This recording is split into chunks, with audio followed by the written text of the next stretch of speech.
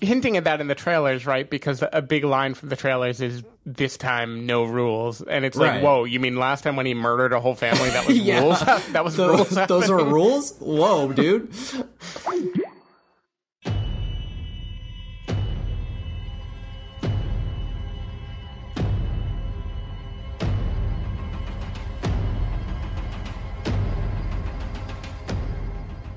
Hello, everybody, and welcome to the Spoiler Warning Podcast. This is review number 506 with our review of Sicario, Day of the Soldado. I'm Christopher Schnese.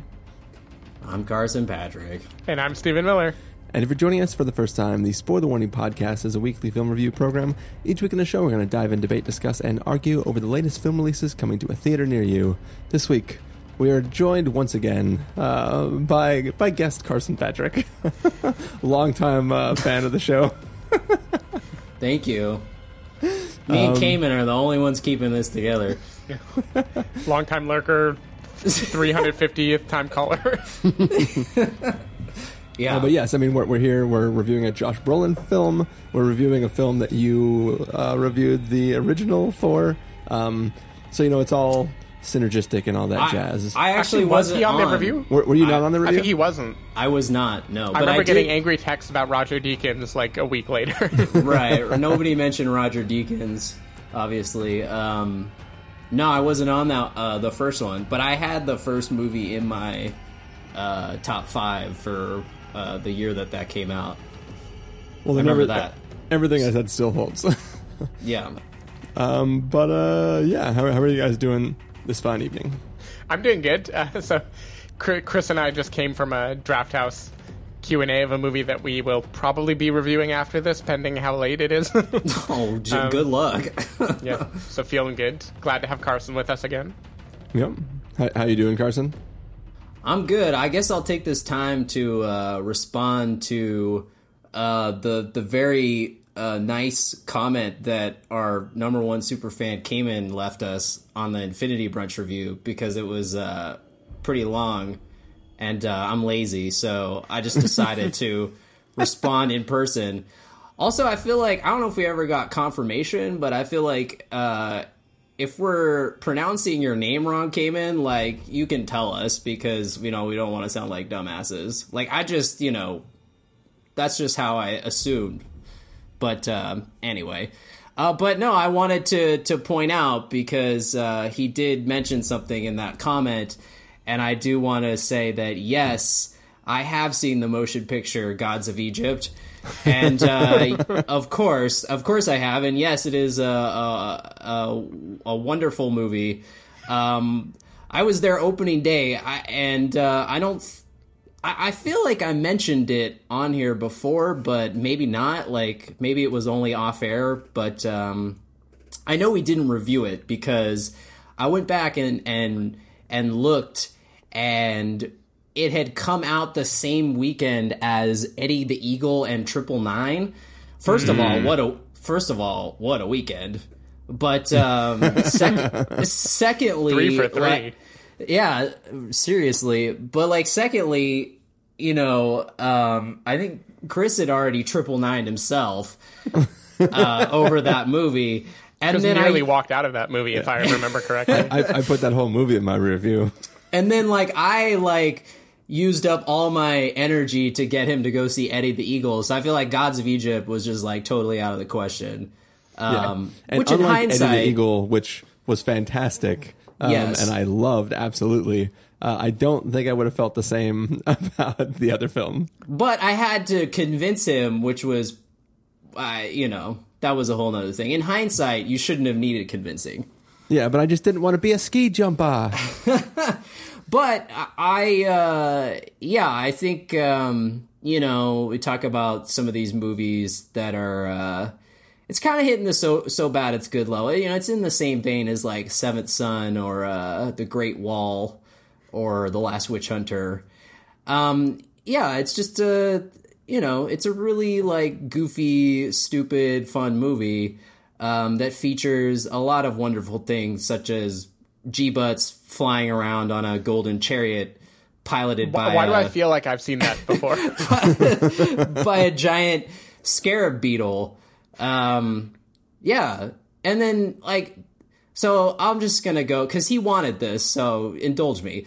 So the other two best parts of Gods of Egypt is that, two, it features a pre-MCU Chadwick Boseman as, like, one of the gods. I don't remember which one, but he has multiplicity powers. So there's like a bunch of clones of him walking around, and he's talking he can pull like a Loki. That's cool. He in the movie he speaks in like a really over the top British accent, so that's fun. But the best part is that Jeffrey Rush plays the sun god Ra, and they interpret Ra as this old dude sitting on like a glittery barge floating in space above, I shit you not, a flat Earth. So he's like controlling flat Earth and like the sun with this like lever pulley thing. And at one point he's like talking to the main dude, and he gets he gets shit on by a bird, and you're just like, and he's like, oh, like he says like, oh shit. And you're just like, yep, he just got shit on by a space bird. So my problem is that's Gods of Egypt. I had heard some like so bad it's good talk about Gods of Egypt when it came to, I think like VOD is when a lot of people wound up catching it. Yeah. And my problem is, in my head, that was the same movie as Exodus, Gods and Kings for like a year. So in my head, I was like, oh yeah, I saw that, foppish Ben Mendelsohn as a pharaoh or something. Right. And it wasn't until like fairly recently that I looked it up and realized that no, Gods of Egypt is a totally different kind of bad movie, and one that I probably like more than Exodus, Gods and Kings, at least. Oh, it was way better than that. I mean, because Exodus was like the serious take, and this is like the completely Are they a take on unserious. The same thing, technically? Not really, but I guess same time period, sort of. But does Christian Bale suddenly start speaking in a Scottish accent in this movie like he does randomly in the middle of Exodus, Gods and Kings? Well, there's G-Butts has his regular accent in the movie. I think like everyone had their own accent because they just didn't care.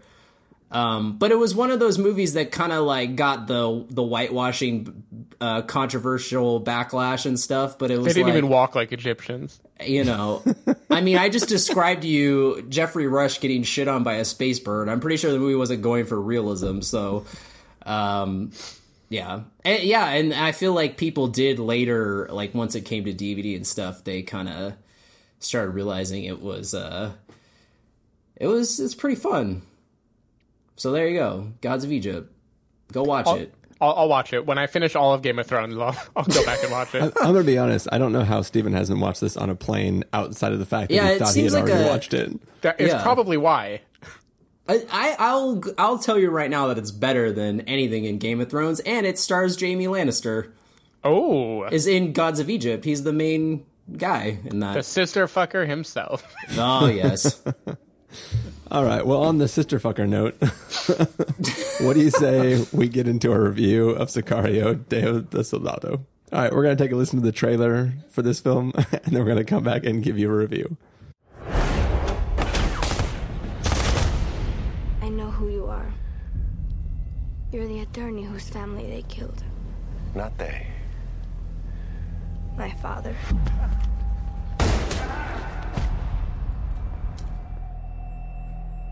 Póntelos. And now you hunt them. Adios.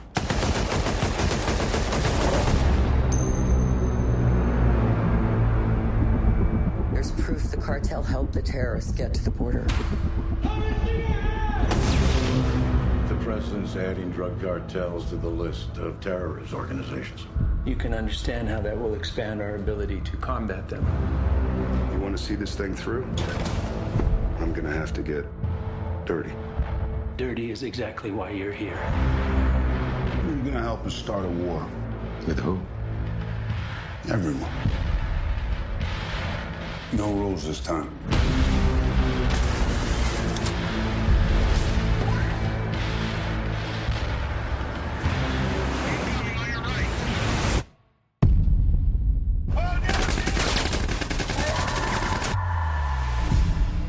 Your objective is to start a war between the Mexican cartels, not with the Mexican government. This girl was witness to the mission, correct? Yes, sir. We can't risk her falling into the wrong hands. Clean the scene. They want me to cut ties. You gotta get rid of her. I can't do that. Don't put me in that situation. You gotta do what you gotta do. I'm gonna need a strike team, 2 Blackhawks, drones with attack capability. Where's the coup? Mexico. You have no reason to trust me. But trusting me is how you're gonna survive. Good luck. Luck doesn't live on this side of the border.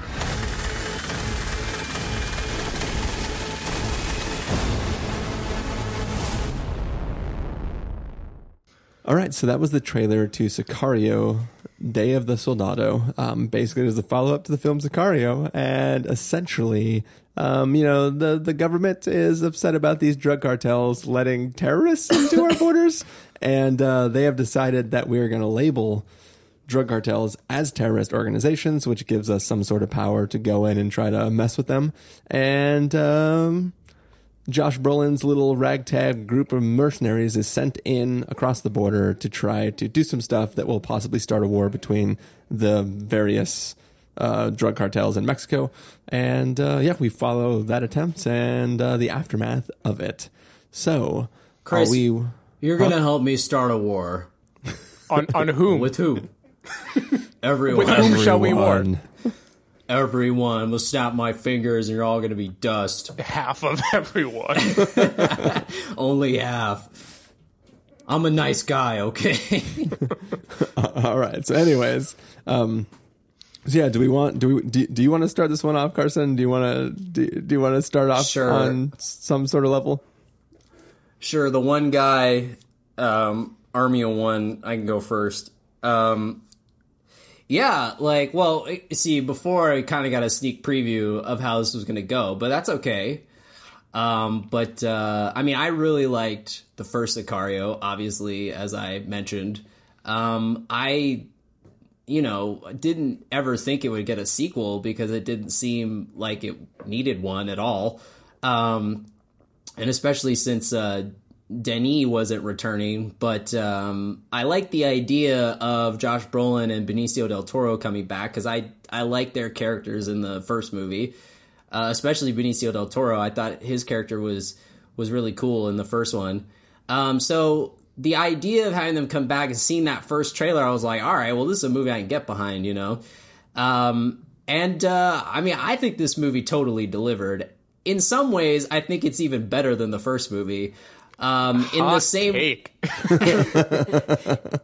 And if I can get even more of a hot take, I think like if you were to compare the first Sicario to Jurassic Park, in that is the classic that we all know and love, but this one is Lost World, which is kind of low key the better one. Like if you're gonna put on a Jurassic, now, to be fair, you didn't say Lost. Fallen Kingdom, right? You're saying Lost World. No, not Fallen Kingdom. I'm talking there about is not a person on the planet Spielberg that thinks The Lost World is better than Jurassic Park. I think it's some of it's better. I mean, I thought it was better when I was I have good memories of it. I can't actually argue that point. Jesus Christ. The Lost World is an underrated sequel. Jurassic Park is one of the best films ever made. I know. I agree with it. It's my favorite movie. Like Lost World is not anywhere close to it. Dude, Lost World is up there. Dude, have you seen it? Go rewatch it. I know you don't have time for anything, but go rewatch it. Lost World sounds like Chris's wet dream of a long-form mystery box TV show.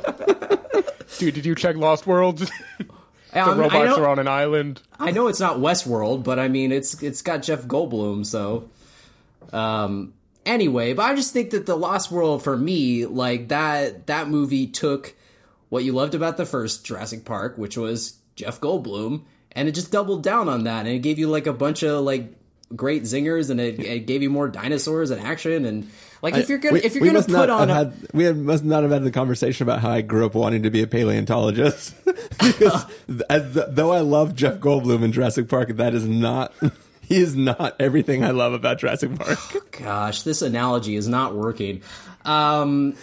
But I'm just saying, like, like, I feel like, you know, they're taking, I mean, anyway, I think, anyway, I'll just go, never mind, we'll drop that. That didn't work. Oh, we can cut this out. I don't even know where I was. Oh, okay, so Sicario 2, yeah, I mean, I had high expectations for it. I thought it delivered. When it opened, I will say, I appreciated the fact that this movie is just bleak as hell. Like, I like the idea of a movie that just knows we're circling the drain and just embraces that with a giant bear hug.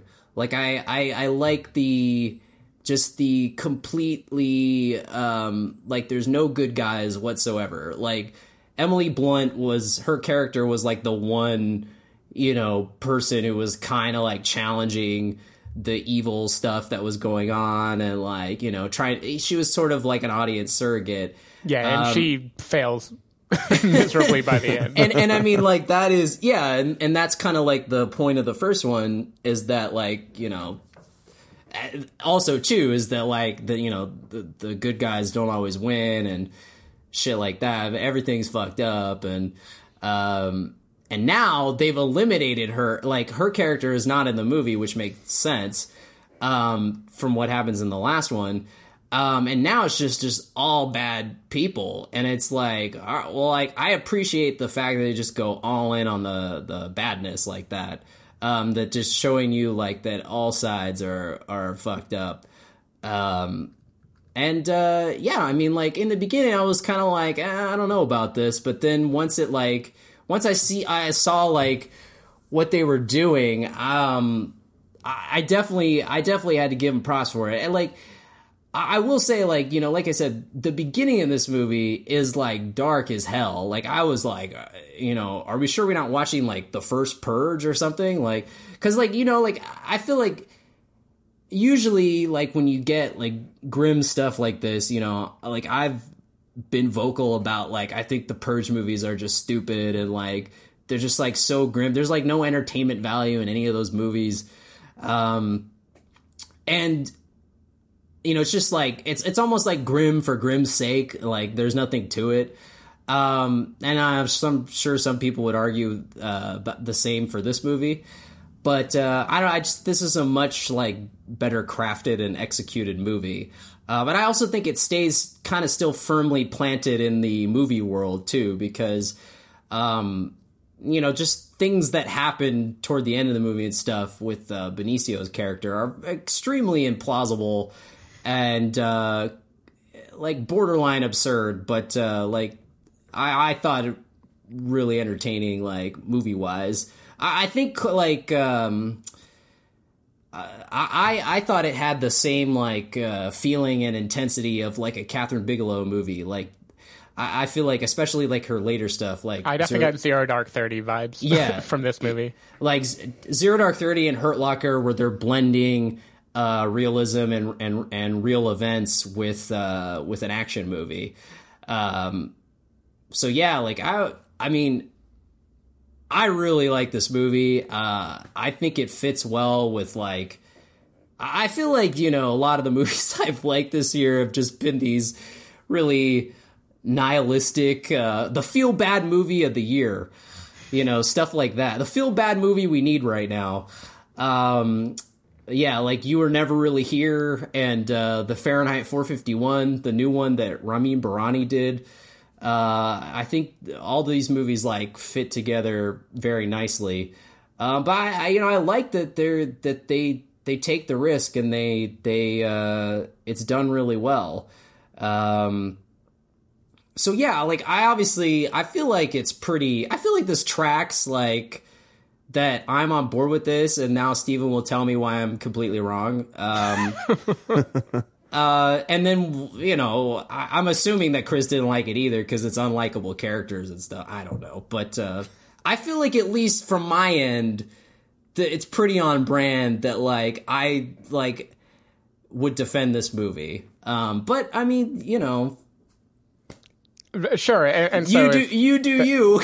I don't know. So that seems like a good enough segue to get out all of our feelings. So one thing I'm going to say is, I at least partly agree with you in that I think this movie builds on the bleakness of the first one.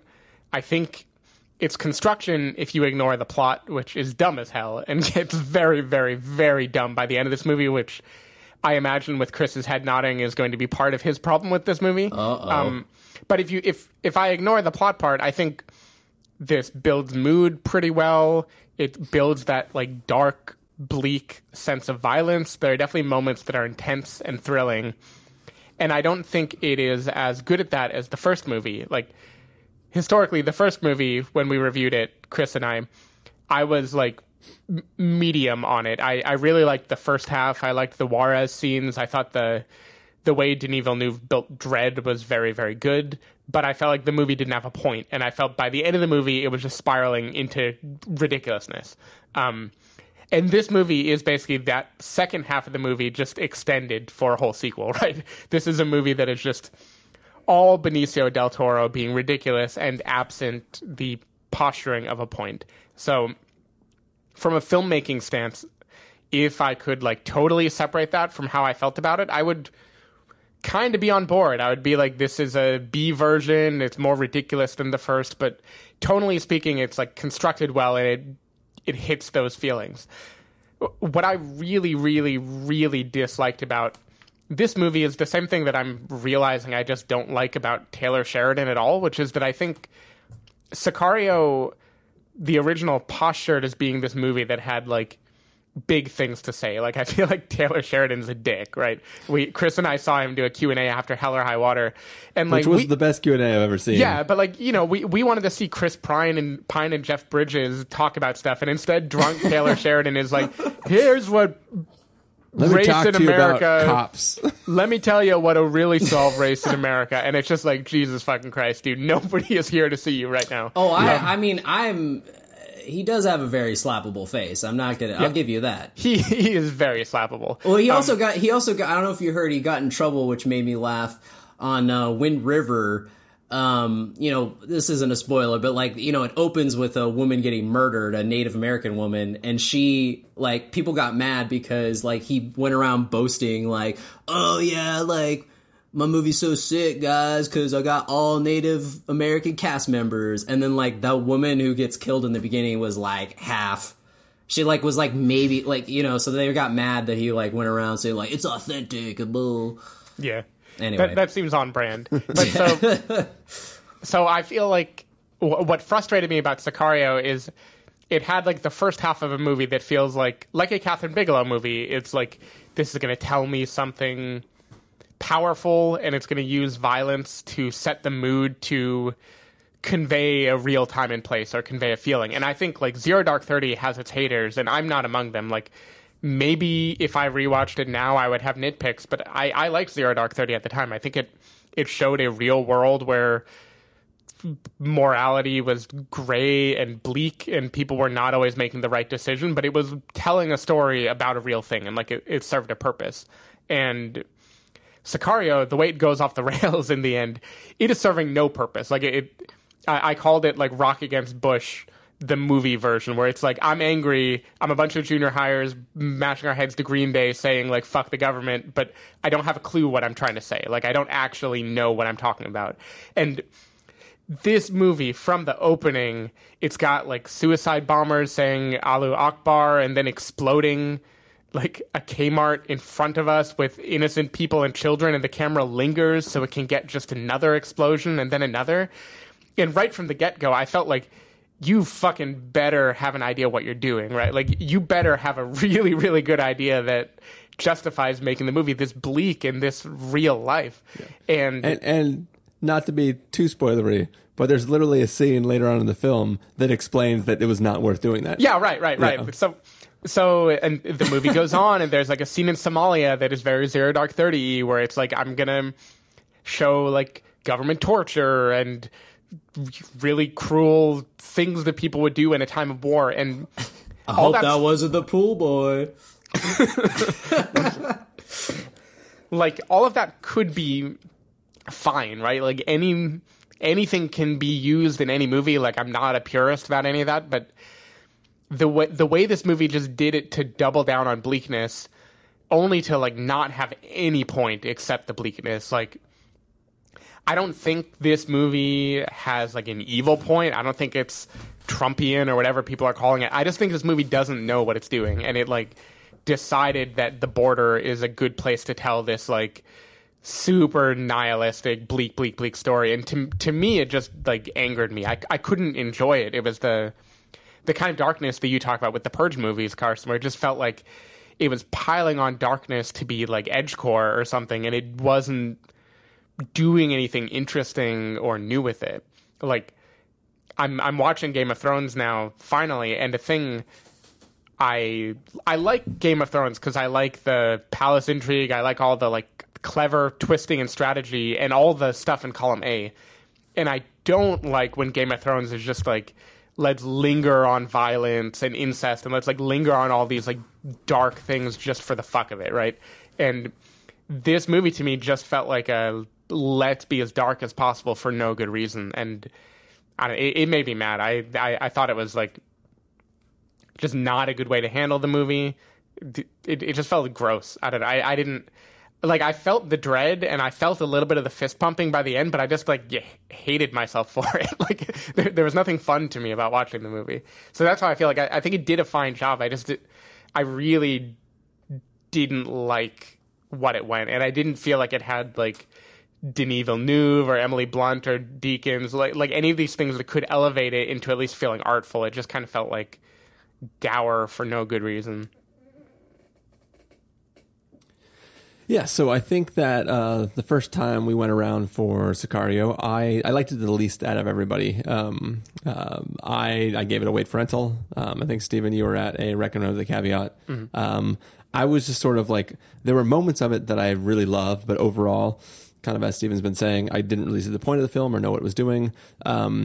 As you guys have sort of touched on, that film did have Emily Blunt there as the rational mind who is witnessing this firsthand. She's sort of an audience surrogate who's like, hey, I don't know if any of this is right. We're supposed to get on her side. Benicio del Toro is, like, basically the main subject of the film. He's like this hitman who's working with this mercenary group to, like, try to do all this shit and accomplish goals even beyond the reach they have. There are these moments in that first film that are just absolutely fantastic. The first time that they go into Juarez in their little, like, caravan, so much, like, you really get a sense of, like, fuck, this place is scary. Like, these cartels are gnarly. They're completely unchecked. They're just a very scary, formidable force to exist. And you're kind of like, I don't know if we have the right to go fight them, but I can see why they'd be bad guys that we would want to stop, because they're just, like, chopping people up and hanging them from the streets. And there's at least some sense of, like, okay, even if we're going about it the wrong way, maybe it's okay to fight these people. In this film, like, it tries to do scenes like that like, so in that initial border scene, like, it's just people going through a border checkpoint, like, doing their routine movements, and you're just like, oh shit, what's going to happen? What's going to happen? What's going to happen? What's going to happen? And in this film, you're like, oh, they're doing another border run. They're going to be in a caravan. We know the caravan has to get ambushed at some times, but that dread's not there. And I don't know if that's a symptom of just this being a second film and you're seeing a scene that you've already seen before. But it didn't even build the tension in that same way. I remember being on the edge of my seat in the first film, just wondering if people who have guns, who are scared to use them, potentially going to use them. Like, there was just this idea of, like, who's going to shoot first, what's going to happen, how is this going to go down. In this film, it's like, okay, when are people going to start firing at each other? Because we know that has to happen because that's the film we're watching. I think that in general, I'm fine with the idea of the government has decided that terrorists, or that the cartels are essentially terrorist groups, and they're going to treat them like that. I'm kind of fine with that being the jumping off point for the story. It doesn't really justify how that connection is made. It, in fact, goes back on itself as far as the justification that it makes. So that is somewhat problematic. But in general, I just think this story is wholly uninteresting.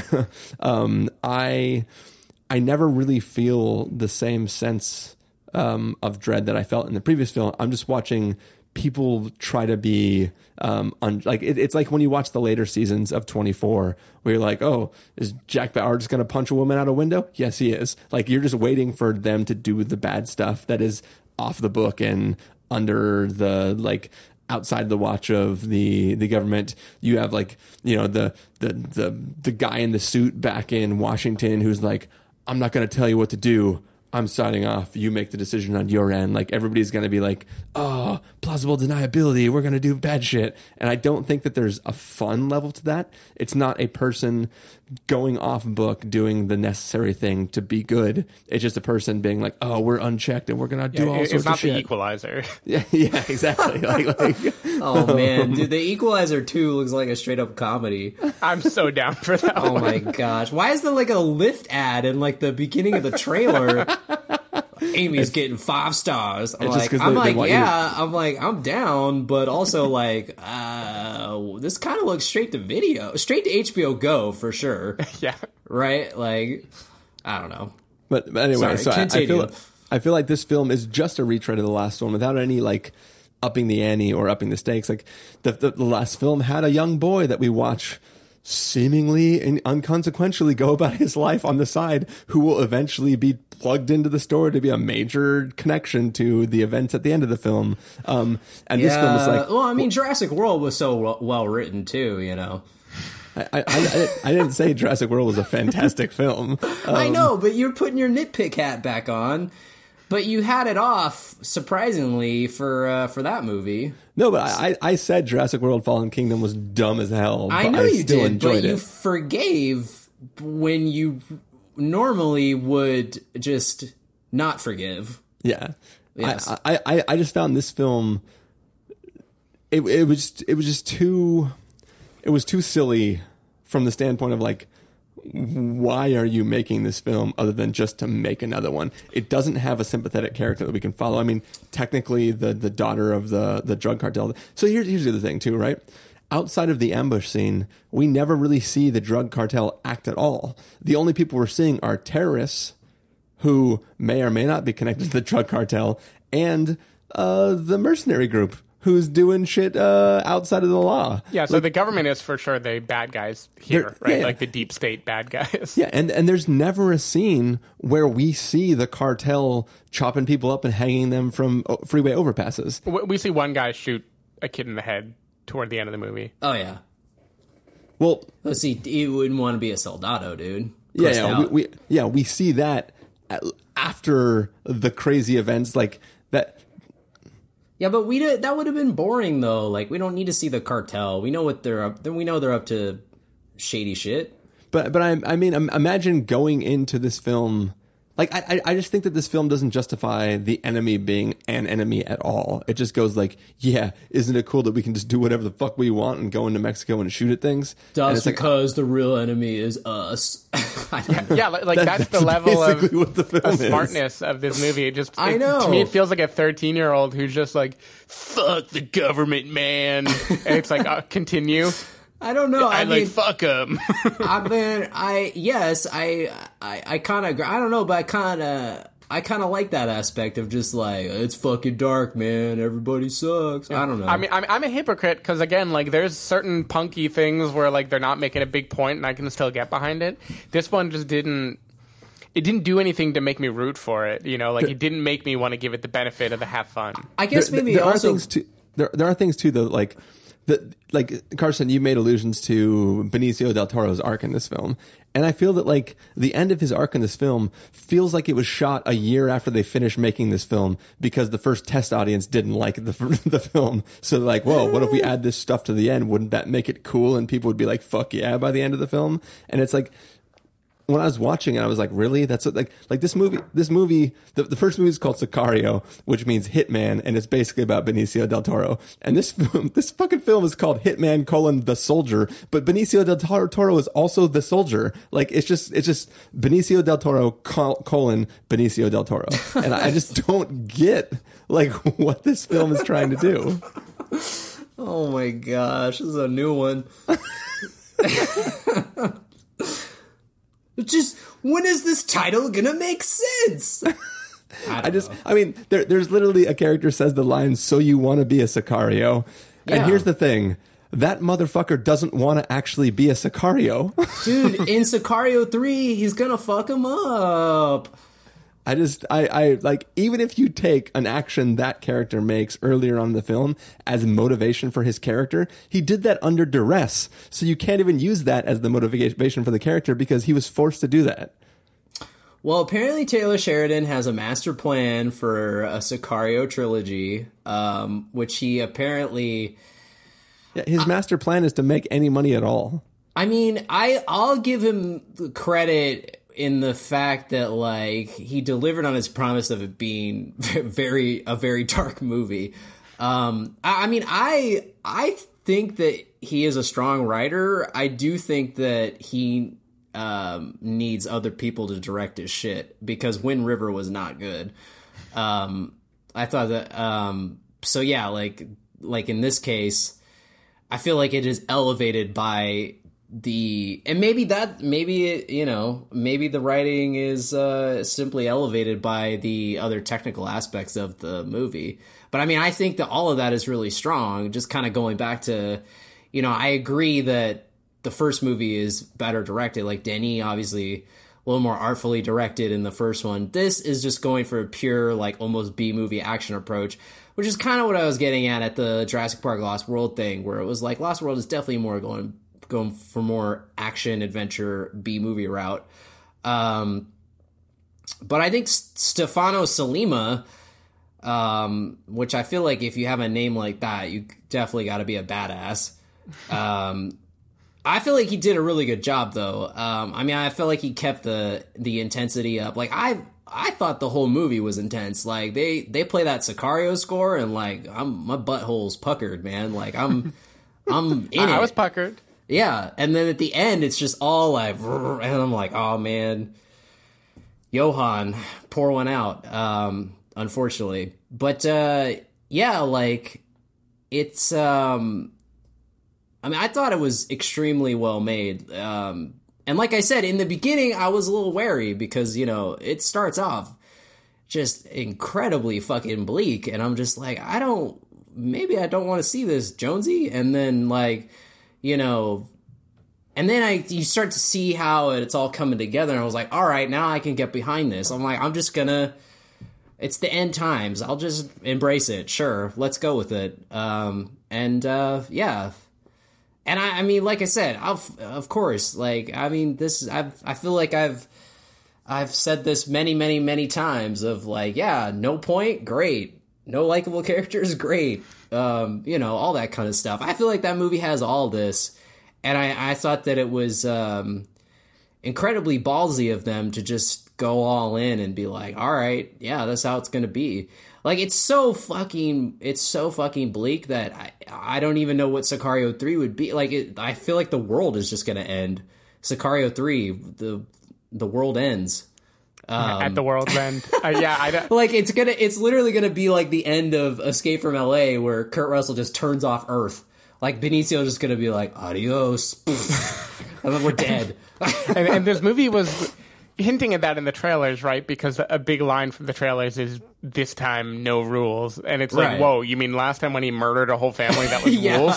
That was rules happening? Those are rules? Whoa, dude. Yeah, and again, like, like, all of the like zingers and lines in this movie, I feel like they have like a certain level, like they have that movie quality. Like, there's almost a certain level of absurdity to it. Like, I don't know if Steven will agree, but I feel like there's almost a like killing of a sacred deer, Yorgos Lanthimos. Like, we're getting close to that territory. Like, I feel like Catherine Keener's character, especially, like, she's the closest to that. I can see that for her. Which, by the way, Catherine Keener being evil villain in a sequel, that's like her new typecast, I guess. Yeah, but I mean, she was just like ice blood cold in this movie. But it was that weird disaffected tone, like a Yorgos thing, where she seems to just be like, kill all the children, we don't care. She was one government. She was one like flatly executed line away from telling Josh Brolin that she jerked off her dad when she was younger. But like even her character though it's always serving a thing, right? We can't let this get tied back to the United States, right? She's at least her evilness is facilitating a thing that you understand that governs her actions. All the other characters like fucking we just go in there and do whatever we want because there's no rules. She's at least like, hey, clean this up. Yeah, Everyone else is but she's kind of like clean it up, but like I don't care how you do it type of thing. You know, like clean it up, no rules. So to me, one structural issue is that if you like zoom out and try to describe what happened in this movie, like the path that Benicio and Josh Brolin and the little girl go on, it's very like nothing needed to happen, right? There's no like point A to point B, which is okay. Like I get the point of the Sicario movies is kind of like it's all crazy, it's all meaningless, you know, it's a very nihilistic view of the world. But there's just something weird about the plot mechanism where it's like, okay, we're going to cross the border, and then we're going to cross the border. Oh, fuck, now you need to cross the border. And like that's like the whole movie. I wanted to see things escalate in a way that was more like, I don't know. I wanted it to be more predictable, kind of, because I wanted to see the stakes get amped with this cartel war, and at least then feel like it was building towards some kind of major finale instead of kind of, you know, zigzagging back and forth in this desert. Well, I think the basics of the plot make sense, right? Their plan to start the drug war makes sense. And I think even they're crossing the border multiple times. They do it once in helicopters. Then they have to, as part of their cover story for how they ended up with this person in their possession, they have to maintain it the way they would if they were doing that on duty. So like, I'm fine with that. I just think that like the overall where they're going doesn't make sense. Like once things get messed up, like I don't know. It just feels like a thing where it's like the plan was simple. It went awry. They're just supposed to clean up the plan now, but they're still putting themselves in danger in situations where it doesn't feel like they need to. And we don't really, I think if this film ended before the time jump, then we could go like, oh, all the shit's going to really hit the fan after this. But the fact that it just jumps in time and we aren't caught up to what happened in the year that takes place, like you just tried to start a drug war with a major freaking drug cartel, and then you jump forward a year and don't even reference whether or not that worked or what's going on. You just go like, gotta wait for Sicario 3, dude. Yeah, so I'm okay with that because I see the end as like a post-credit scene, and maybe the next movie goes back. Yeah, but it just, I don't know. Like again, like maybe as the middle part of a trilogy, I get it a little more. Like maybe it's the Empire Strikes Back type situation, but I just don't. I don't know. It just added to the meaninglessness, you know. Like I was already turned off by the use of current events and the like I'm not going to say this movie is necessarily like xenophobic or racist or anything, but it's certainly like stirring really gross feelings about that. Like it makes me clench for that reason too, where I'm just like, ugh, this is like so terribly close to shit that we have to worry about already in current events. That like it would have been nice for it to give me some point or some kind of goofy finale that would have made me be like, all right, but like you ramped up the silly and I get it. And it like when it's just going in circles, biding its time till the next one, it just makes me like less generous toward it. So all I'm left with is the tone that it's giving me, which is not, I don't know, not pleasant. And like I'm kind of okay with the idea that people are worth more money than cocaine. So drug cartels would shift from moving cocaine to moving people instead. I'm fine with that as an idea and a concept. The way they try to like shoehorn that into like, well, what if they were smuggling terrorists? Isn't that a great idea? Yeah. It just felt really weird, especially with that scene towards the end where they're like, well, we looked it up. They was from Jersey. Yeah. It just seemed like so dumb. Wait, what? we'll talk about it off mic. I did like the little touches, like when the like suburban mom pulled up in her minivan to pick up the one kid. I was like, how do you get that job?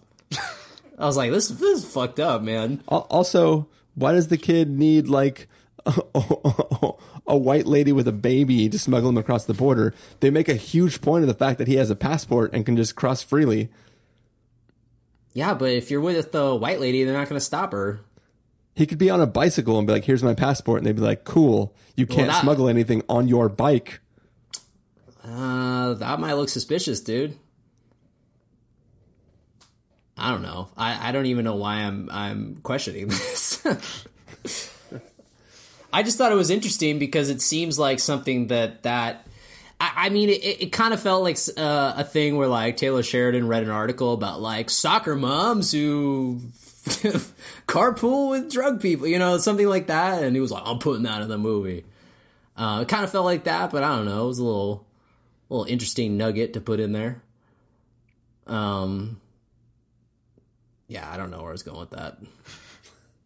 Yeah, I didn't mind that part. Again, like, the plot was dumb, but the dumbness didn't bother me that much. I was already just turned off by other stuff. I did find it fascinating, sort of, to be like the whole time I was watching, I was like, what if this was your job? Like, what if that you had Josh Brolin or like Catherine Keener's job? Like, that would be like so, like, you just have to be so just like, I don't care.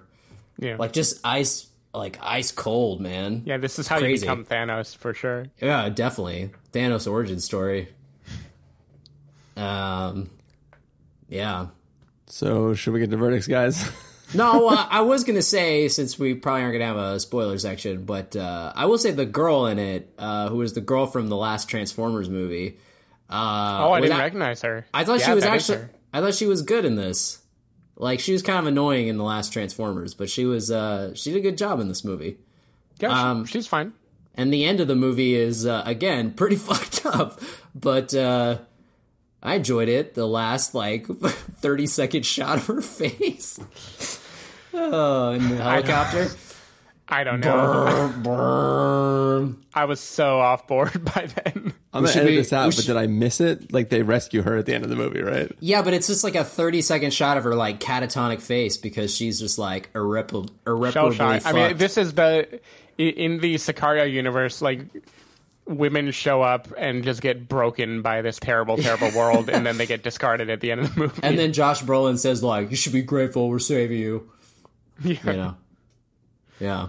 That's definitely their MO. Well, I think Sicario 3 is going to be him throwing out of the helicopter to get the Soul Stone. Yeah, totally. Anyways.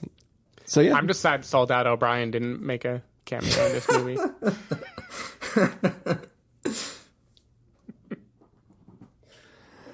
And on that note, now can we finally get to verdicts, guys? Yeah. All right. Carson Patrick, if you're going to give this a must-see, recommend with the caveat, wait for rental, pass with the caveat, or a must-avoid, what would you give it? Well, you're easy to shop for at Christmas. I don't celebrate Christmas. Well, you will this year. Must-see. I'm gonna go for I think pass with the caveat is how I feel. Because that's my favorite line. So funny. I'm going to pass for the caveat because the movie made me very angry again. I think it's reckless. I think it traffics in ideas and imagery that just isn't worth alongside of the people in terrorists. Yeah. That isn't worth subjecting yourself to. I think it does it in a decently well-made way if you take away the plot. So I'll give it credit that it did what it set out to do. I just don't like what it set out to do, and I don't think it's worth watching. I'm going to give this film a one kid jumping out of a truck for no goddamn reason, and I think that translates to a must avoid. Wow. No redeeming qualities whatsoever. I think this lacked the things that redeemed the first film. I at least enjoyed the tone and the style of the first film and those moments of incredible tension. And I think that the few redeeming moments in this film dealt with basically just how they handled the girl in that one building to convince her that they were the good guys. When I saw that part, I was like, this is the part Chris likes. I was like, yeah, nice. I like this. And then that was pretty much the only part that I thought was pretty decent. No, you didn't like anything else. You didn't think the cinematography was good, the acting was good. You know I don't see cinematography. I know. That's why do you even have a movie podcast? I don't even understand. Sometimes I don't understand these things. I care about story, Carson, and dialogue. I know. This film was not very good. Just like every other basic. The dialogue was in some language I don't understand. Story first. I don't know. They kept talking in Spanish and in sign language, and I just didn't understand it. Story first, but Jurassic World, recommend, even though I thought it was dumb. How do you speak sign language? That was pretty badass, though. Of course he speaks sign language. He's Benicio del Toro. Come on. He speaks everything. But Carson, why would a soldier know sign language? So? Why would a dinosaur sell for $4 million? Why would a dinosaur sell $4 million? What? Whose family they killed? Why would Buffalo Bill go in the cage and try and steal the fucking teeth? When he knows he's gonna get eaten, okay? Should know better than that. Eat my $4 million dinosaur. Hey, for the record, I'm the one in that episode that justified that decision from that guy. I don't know, man. Anyways, this review is done. Carson Patrick, if people want to find you throughout the week, where can they find you? I'm just gonna crawl back into my hole. And, Sicario. Crawl back into my own asshole. Cornholio 2. Carson, Day of the Patrick. You can find me, just lurking people's letterbox reviews. I guess where you can find me. Cool. I'm really fascinated with Letterboxd now because it's all the same reviews. They're all it's almost like you have to be pretentious to write reviews on Letterboxd. And I'm not saying that's not true. There's a subculture you haven't found yet of very unpretentious Letterboxd reviews. But and it's not just Steve. There's this guy that Sarah and I know that has the funniest letterbox. It's like little haikus of pretension that are so far up its own ass that it makes Steven's reviews look like Tucker Max. It's so funny. It's so funny. That's what I've been striving for my whole life. So yeah, I'm just saying. So Stephen Miller, if people want to find you throughout the week, they can find me in hell where I hope they serve beer. Or they can go to twitter.com/sdavidmiller or sdavidmiller.com. People can find me at ChristopherInRealLife.com or Twitter.com/ChristopherIRL. You can find the podcast over at SpoilerWarning.com, where you can get a bunch of the back episodes of the show. If you want to subscribe to the show, you can do so in Overcast, Stitcher, Apple Podcasts, or wherever podcasts are found. If you want to know when the episodes go live, you can follow us at Twitter.com/SpoilerWarning or like us at Facebook.com/TheSpoilerWarning. If you want to get a hold of us directly, you can send an email to fans@TheSpoilerWarning.com, or you can use the contact form on our site. Music for this episode will come from the soundtrack to Sicario, Day of the Soldado. So hopefully you are enjoying that. And thanks for joining us, Carson. Thank you for having me back. I do not know how to say things sincerely because I have a robot heart. What's the next Josh Brolin movie that you're coming back for? I don't know. He's got a Netflix new Jody Hill movie out this Friday. Oh, yeah? I don't know if you guys want to watch that, but yeah. I think he's done for the year. He's not doing Labor Day 2, Day of the Peach Cobbler? This peach cobbler... I saw. I snapped my fingers and the peaches. Let me get this out. I saw Call Me By Your Name, and I got inspired to make a new Peach movie. Did I make a James and the Giant Peach joke in our Call Me By Your Name review? I don't remember. I would watch Josh Brolin as Thanos in a Labor Day remake. That would be good. I'm going to show your mom how to make peach pie. You're gonna become a man right now. And then Tobey Maguire as Spider-Man, as Peter Parker, shows up at the end to narrate it. That would be good. Naturally. Yeah. All right. Well, I think we've ended it 5 times. Yeah. I'll probably just cut out earlier. This is all gold, dude. You gotta leave that in.